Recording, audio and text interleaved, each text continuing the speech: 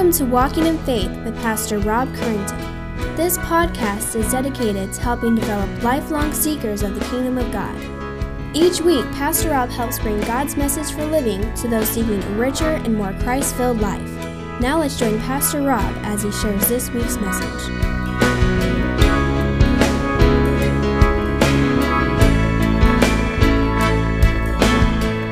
Declaring that your love is forever. That's what the psalmist says and sings. And Father, we want to sing that this morning as we just are reminded of your great love towards us.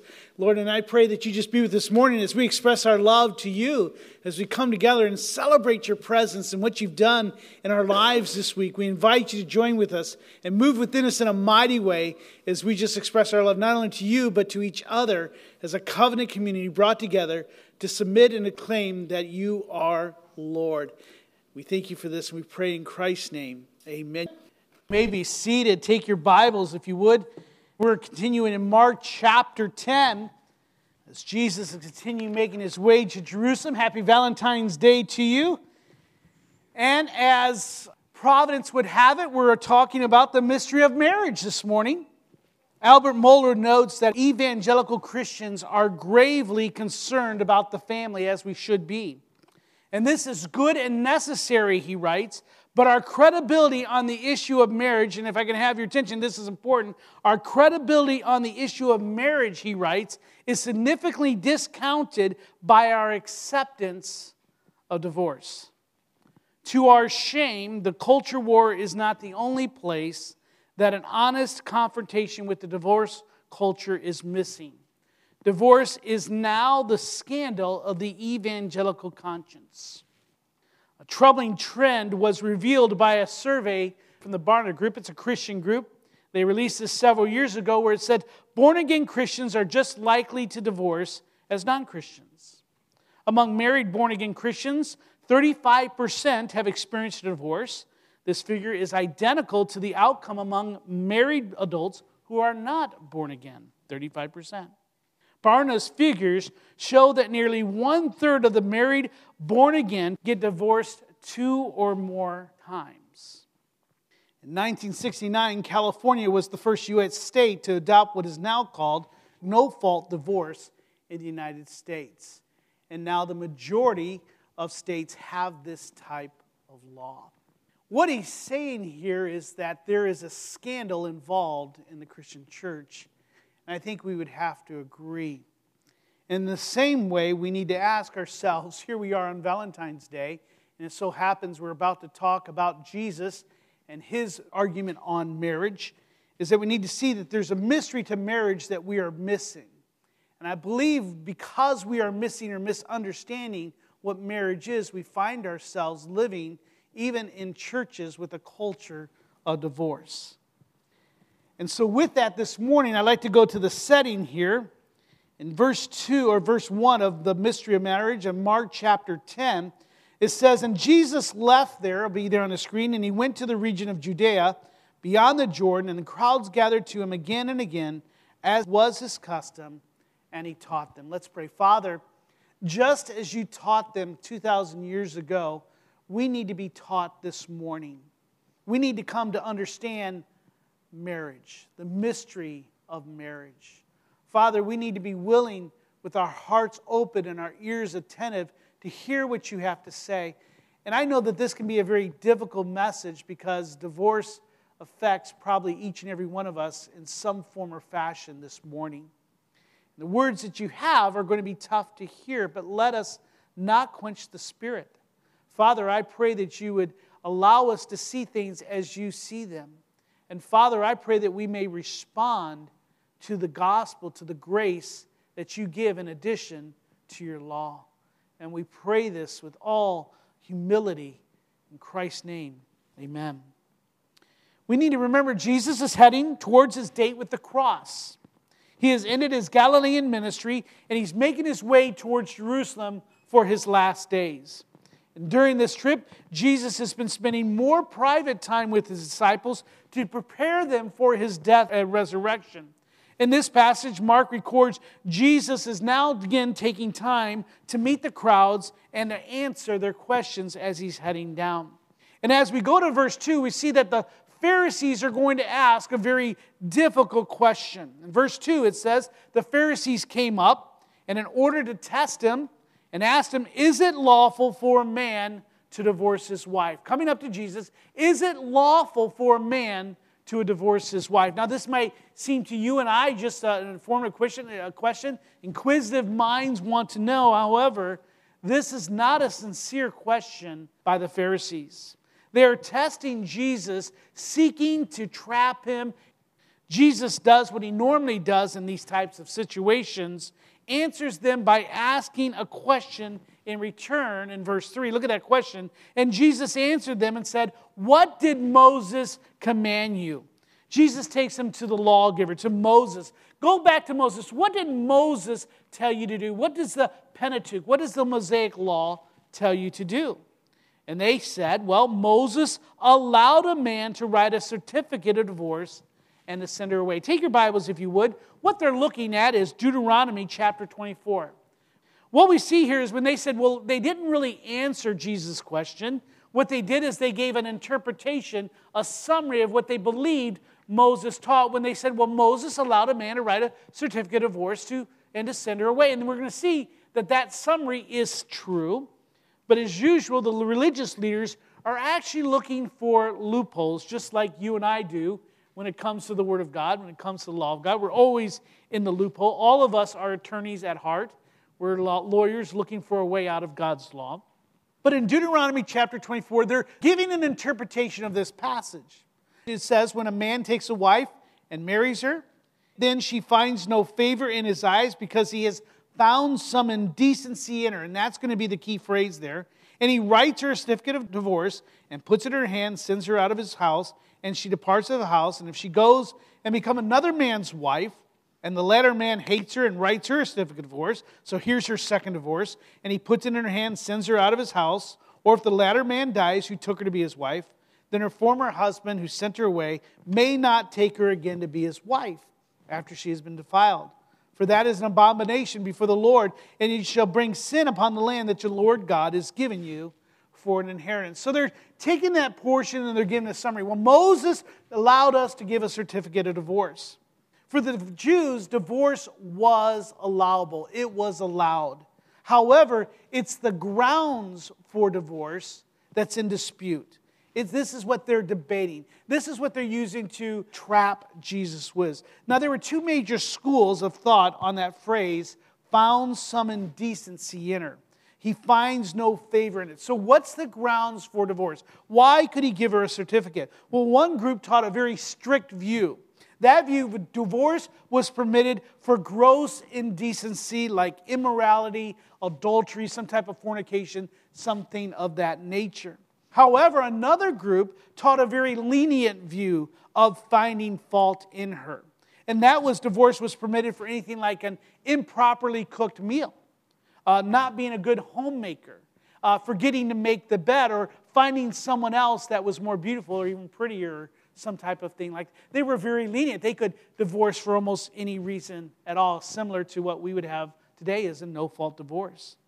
So the Pharisees here are trying to trap Jesus and trying to get him to pick a side in order to silence him or alienate one to the other. But Jesus is not going to follow them down this path. Instead, the Word of God speaks with authority, and he levels an accusation in verse 5. And let's look at that. And Jesus said to them, because of the hardness of your heart, he wrote you this commandment. You see that? In their interpretation, they're getting it wrong. They're looking for the loophole, but Jesus displays exactly why Moses did this. And he says it's very simply because of the hardening of your heart. So what he's saying here, divorce is for those who have hardened their heart against their spouse. Now, Jesus knew exactly why God had gave Moses those instructions. The allowance for divorce was an attempt to bring some type of social order in a fallen world in rebellion against the commands of God. It was some way in saying, we live in a fallen world, it's going to happen, so how do we make it happen in an orderly fashion? Theologian Walter Wessel writes that the rabbis mistook God's gracious provision in allowing divorce as his approval of it. And we do this many times with Scripture when God does not actually come out and say yes or nay, but since it's allowed, we give it approval. It's almost kind of like, what's that statement we'll use? It's better to get what?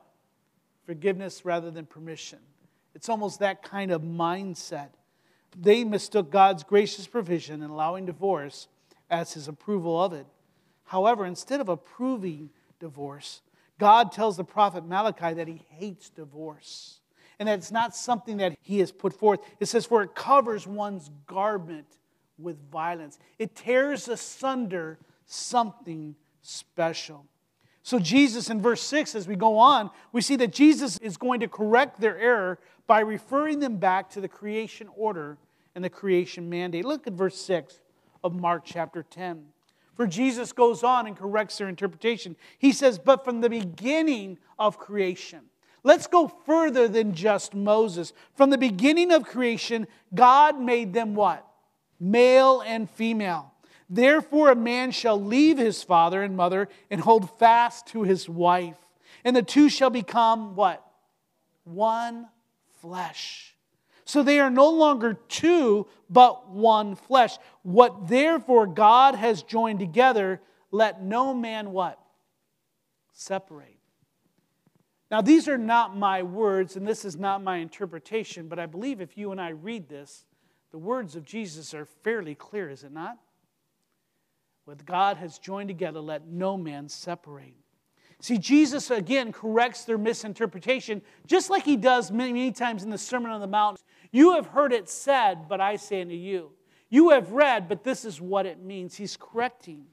Jesus quotes Genesis chapter 2 at the creation when God gave and ordained the very first marriage. You and I must realize is that marriage is not a man-made institution, but a God-ordained one. Hence why the fight for the sanctity of marriage and for what marriage actually means is the fact that we do not believe that it can be redefined. It cannot be reorganized, for it is a gift from God. The husband and wife, he says, are now not just two people, but they are one. That one flesh is a Semitic expression that simply means one.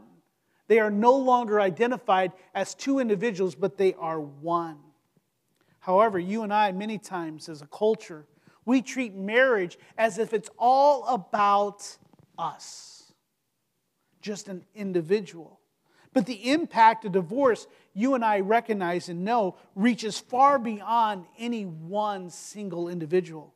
Divorce has a ruinous effect on the vitality of the whole community, not only on your family, but the whole community of God, and on its ability to fulfill its calling as God's holy people. And what we're going to see here is Jesus is expressing that divorce is anti-God. Jason Steelman, the author of the book Dual Citizen, he writes that God never deals with us merely as individuals, but always in the context of a covenant or formal arrangement that he has made us collectively. Let me share this with you very quickly. This is editorial, okay? You and I have to realize that we must kick against this Americanized vision of us as individuals. We do it so often. We think of ourselves as just individuals, that Jesus came just to save me. However, Jesus came to save a people. He's calling a people. When he called Abraham, he didn't call just Abraham. He says, but from Abraham, from you, I am going to create a nation, a people. And so we have that so many times. My faith is what? Personal. Okay? It may be personal, but it's not private. God has called us. That's why we encourage formal membership. We believe that's biblical, that you should be with a group of covenant people because you are not called to be a solitary Christian. And so that means you're called to be with a covenant body. He doesn't view us so much as individuals, but as a body. And as we're going to see what that means in a moment. So that means you should be part of a body. And you should be part of the body in working and serving and in being involved in that body. He works within a collective. And behind the concept of not tearing down of marriages is the authority of God himself. There's 4 things we see about divorce in this passage. And these are going to be difficult things to understand. Number 1, divorce is evidence of sin, of a hardened heart. Now you say, wait a second. Didn't Jesus say that if you commit adultery, then one can divorce? Yes. Again, that's a gracious allowance, but not one that is encouraged approval of. See, even if one divorces their spouse, and this is again an editorial on my part, when one divorces a spouse because of adultery or fornication or unfaithfulness, what that's saying is that you are hardening your heart and you're not willing to forgive your spouse and to bring them in. For a man who deserts his wife, or vice versa, it's again saying that you are hardening your heart. Now, this is not me saying this, is Christ saying this. He says it's the hardening of your heart. Moses did not command, but he permitted it to happen because it's a real world and we understand it. Number 3, divorce is not part of the Creator's perfect design. We're going to see that a little bit, what His perfect design is. But divorce is unnatural and it's rebellion against God. As Jesus said, it was not always so. So these things are very tough. And you may ask, well, why is it so stringent?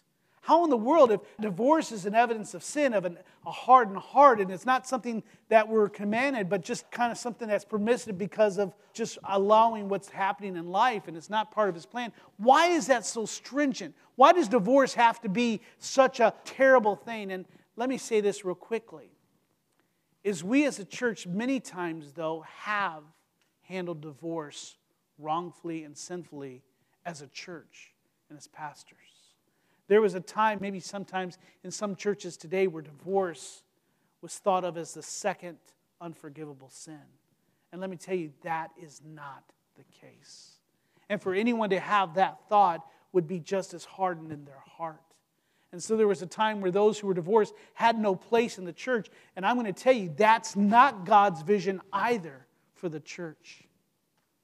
But let me tell you why it's so stringent. Let me share with you the mystery of the church. It was found in Ephesians, and if you want to turn there, you may. In Ephesians chapter 5, Paul shares with us something about marriage that was not fully understood until it was written to the book of Ephesus, where he tells us that Christ is the head of the church, His body, and is Himself the Savior. In verse 25, when he says, husband, love your wives, he says, because Christ loved the church and He gave Himself up for her, that He might sanctify her, having cleansed her by the washing of water with the word, so that He might present the church to Himself in splendor, without spot or wrinkle, with any such thing, that He might be holy and blameless. And he says that He cherishes the church. And so when you and I see this picture of Christ in the church, what He's wanting you to see is a beautiful union. One in which Christ loves the church and sacrificially gives to it. He gives His life, and in it, His joy, His responsibility is to present the church as holy and blameless. But when we look at it in verse 32, here's the key. When He gives us this picture, this view of how Jesus loves the church, He says this mystery is profound when He says, a man shall leave his father and mother and hold fast to his wife, and the two shall become flesh. Once again, Paul is going back to the creation order. He says about that one flesh, he says, this mystery is profound, and I'm saying that it refers to Christ and the church. So what you and I are going and seeing here about marriage is that marriage and the church are the same picture. In other words, marriage was a preview of the church, not vice versa. You see, we said marriage was given at creation. Church didn't begin until the day of Pentecost. Marriage was given as a preview. So in order that we may see what God was going to do with His bride. And we know that one day God will come for His bride, us. We are the visible expression locally of that bride. And one day Christ is going to come for us, and there will be that great wedding. And there will be that time where He'll present us before the Father as His bride, and we'll be washed, sanctified, fully cleansed from all sin. But our marriages are to be a picture of that today. John Piper writes that the ultimate meaning of marriage is the representation of the covenant-keeping love between Christ and His church. Why does Jesus say, do not get divorced? Why does He say divorce is a sign of a hardened heart? Because it's pointing to the covenant love of Christ and His church. Marriage among Christians, John Piper writes, is mainly meant to tell the truth about the gospel that Christ died for the church, who loves them and never breaks His covenant with His bride. It's a picture, you and I, your marriage, when you stood, you were standing, so to speak, in the stead of Christ. And you say, I will love my wife till the end of all time, until Christ brings us back. Now, I'll tell you, and I'll admit, when we stood up, Dawn and I, it's 29 years this past couple weeks, 29 years of marriage. We're beginning our 30th. When we stood up there and we were young, and we did our vows and we said, I do, Ruth, I had no idea what I was saying, to be honest, right? When you're young, do you really know what a lifetime of vows is going to mean? You don't know what life is going to bring you. But as we do that, we really don't know what we're saying because we don't know what life brings. But what we're saying there, it's a commitment that I will love you in spite of everything else. Why? Because it shows how Christ loves the church. Let me tell you, let me give you the parents. The best thing that you can give your children is a good marriage because it presents how Christ loves the church. The greatest example of the gospel is your marriage. You say, well, I can't give, I have a hard time sharing my faith. I have a hard time evangelizing. I don't know if I can do apologetics. Let me tell you, if you're married, you're doing it right now. So let me ask you, when people see your marriage, do they see Christ loving the church, husbands? Wives, do they see the church submitting and respecting the church?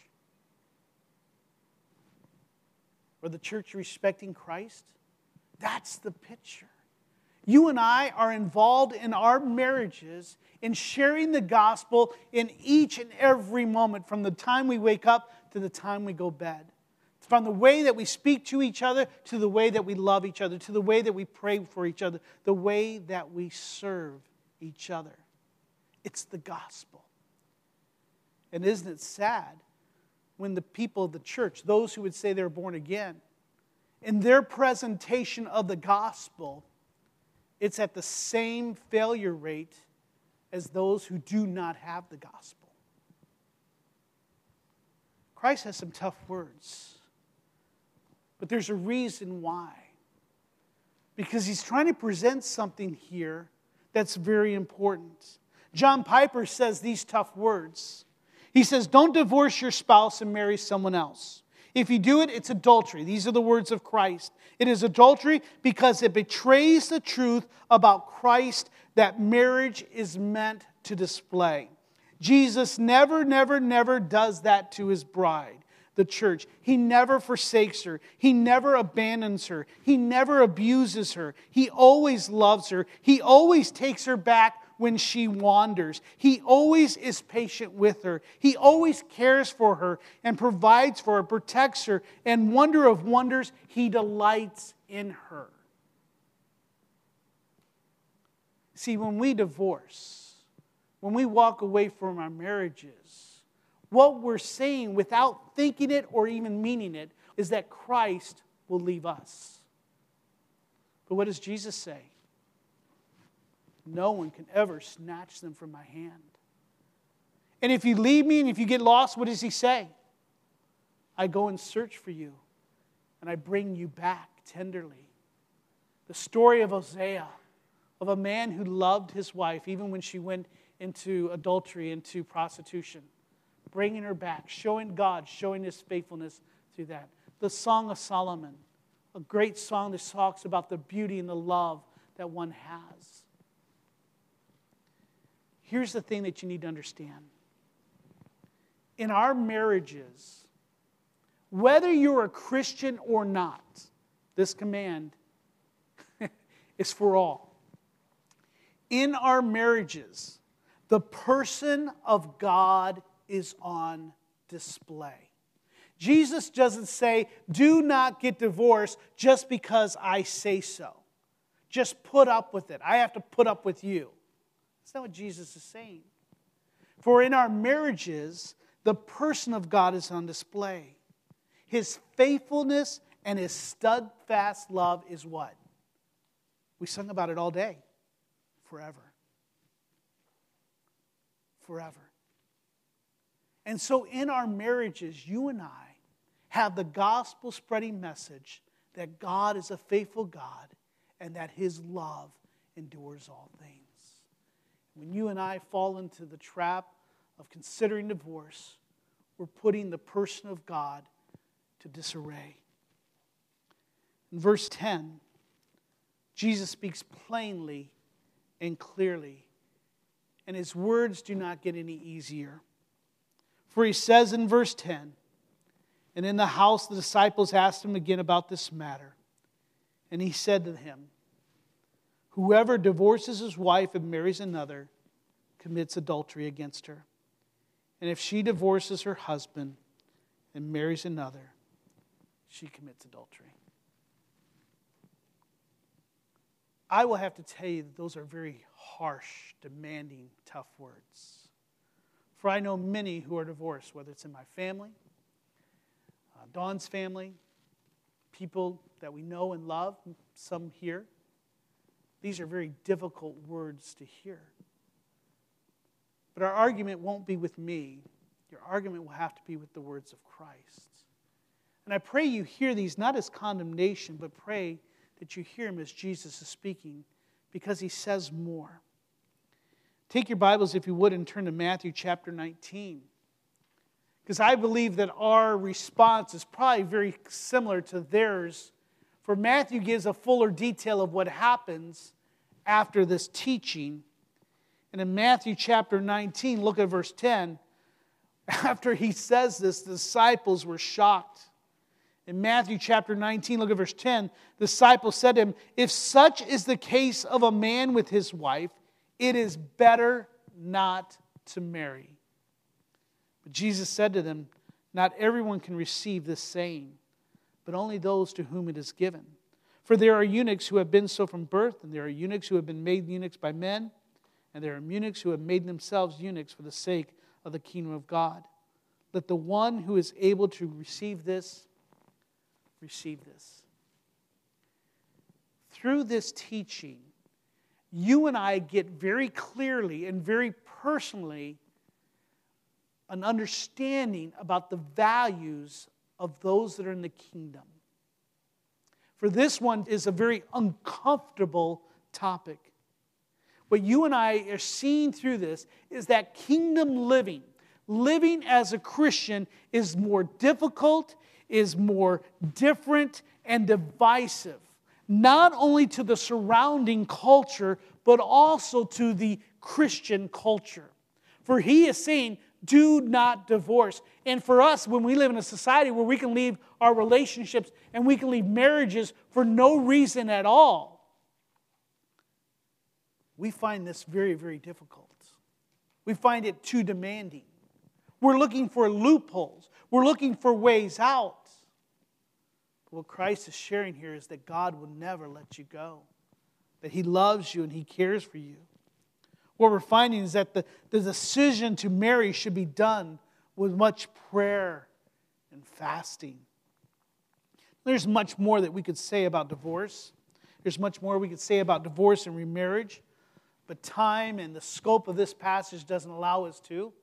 As we know that God does give some provisions for those, and I don't want to go more into it, other than what Jesus is saying here, is that marriage shows the picture of how Christ loves His bride. If your marriage has failed, let me give you some words of encouragement.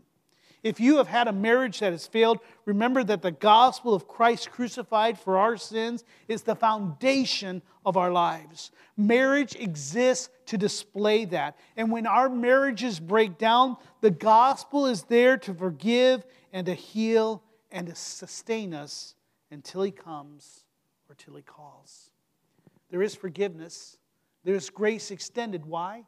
Because He still holds us in His hand. Even when we fail, He is faithful. Paul's command in 1 Corinthians 7:17 says, let each person lead the life that God has assigned to him and to which he has called them. So I would say here, and please listen as I just share this with you, if you're not married, be content until God brings you the gift of a spouse. Be praying for it. Pursue it. Marriage is a creation mandate. It's a creation order. The gift of singleness is there, but it's a gift, as is marriage. But marriage, I believe, is the normal course. But be content. Don't rush into marriage just to be married. If you're engaged, pray for God's blessing. Commit to never allowing divorce to be an option. If you're married, stay married. Commit that marriage to God. Grant forgiveness to the offenses of your spouse. Learn to love and forgive and encourage one another. If you're here this morning, you've been divorced, reconcile with your spouse if possible. If not, remain single, seeking counseling if still struggling. But if you're here today, like most those have been divorced and you're remarried, you need to repent and ask God for forgiveness. You need to recommit that marriage to God. And let me give you this. If you're here today and you have been divorced and remarried, God does forgive.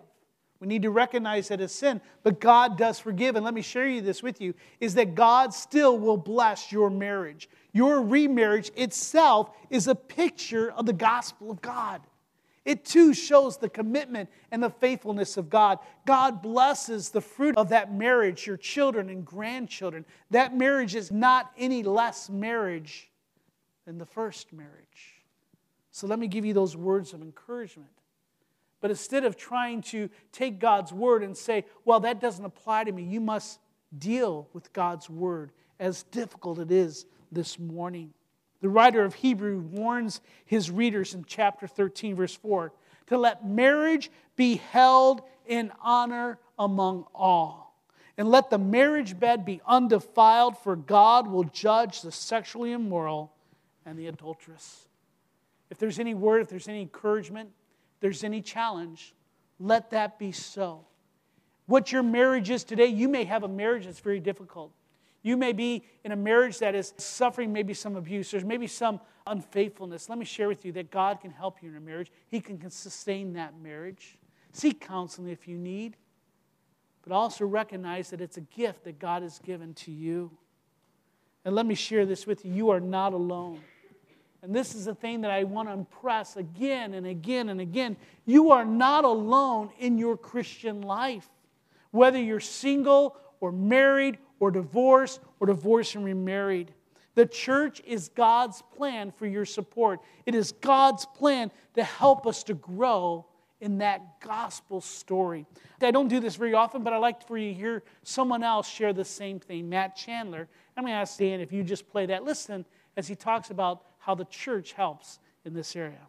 Now, when it comes to marriage, the church is uniquely designed to help us thrive in this most important of relationships. And the reason I would argue that way is the church should be, so let me preface it with that, the church should be a safe place for you to be really honest and vulnerable about where you are. And so if you're walking in a covenant community the way the Lord intended us to walk in the covenant community, then we don't ever fall off a cliff. We're really honest about struggles in the early stages of those struggles. So the community of faith can come alongside of us. They can point out blind spots. They can point out where we're believing lies over the truth of the Word of God. And they can support and encourage us towards godliness and faithfulness along the way. And so a church who's serious about one another and living out the one another's that we find in the New Testament, a church that's serious about really reflecting God's pursuit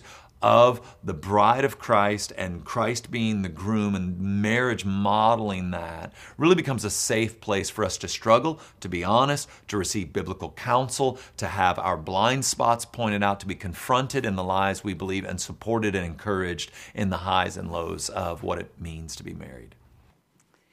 If you get anything from there, I want you to get the fact that we're to be honest with each other, and honest in recognizing that marriage is difficult, is it not? Marriage is tough. There have been many of us that have blown it in some form or fashion. But that's the power of the gospel. That's the power of God's covenant community in which we can show love and we're doing what God has called us to do. So I would ask you this morning, let's work as a covenant community in divorce-proofing our marriages. Let's work together to realize is if there's a marriage, please let us know that's in trouble. Let us help you. Let us realize that we're stronger together. Let's encourage each other to love our spouses and to remain faithful. Let us provoke one another to honor our marriage vows and to never to consider divorce as an option. And let us commit to pray for our marriages and protect them. Why? Because the very character and testimony of God is at stake in our marriages. It is the very essence of the gospel. And when we're not loving to our wives, when we're not respectful to our husbands, when we're not living as God has called us to, we mar the gospel. Not only to ourselves, but to our children and to those who see us. If we argue just as much, and let me share with you, this is off kilter, you're going to argue. You're going to argue. You're going to have debates. You're going to have fights. But how we fight and argue and debate as Christians must be different than how the world is. Let me challenge you. Let's strengthen our marriages. For as the strength of a marriage, the strength of a church is the strength of the gospel. I'm going to ask you to take a moment. Would you pause? Would you consider and pray and respond? What is God calling you to this morning? Maybe you're a single person. It's time just to be praying, Lord, help me to be the spouse that I should be. Lord, bring that godly man, bring that godly woman to me. And let me love them as you love the church. It might be for the married couple who says, Lord, thank you for our marriage, but we're struggling. Would you help us to understand how to love? Husband, how do I present my wife as lovely, as perfect or sanctified? If you're here today and you're divorced, maybe it's time to say, Father, forgive us. But give us your strength. Father, we come before you this morning and we lift up our marriages. And Lord, our divorce is something that has been tearing apart not only church homes and families, it's torn up churches, it's torn up this culture, it's torn up so much. It definitely is something that brings violence with it. That's always the result of a hardened heart. So Father, I pray that you would soften our hearts towards our spouse. Soften our hearts towards your word. Lord, let us recognize that many times we see ourselves in your word. And Father, we must just come and ask for forgiveness and ask for your grace, giving you praise when you give it to us. Thank you so much. I pray that you would just strengthen this church and the marriages. Let us love each other with a godly love. Let it be genuine. We pray this in Christ's name. Amen.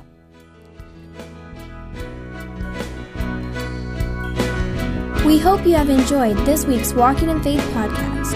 We encourage you to share this podcast with others in order to help spread God's message to all those in need. If you have any questions or comments, we would love to hear from you. Email us at walkinginfaith@orangevilla.org. You can help us spread this podcast by writing a review at iTunes. And don't forget to visit us online at orangevilla.org. There you will find more information about our ministry, as well as share your thoughts, submit prayer requests, and find out how you can help others to grow in God's love. Until next week, may God bless you in everything you do.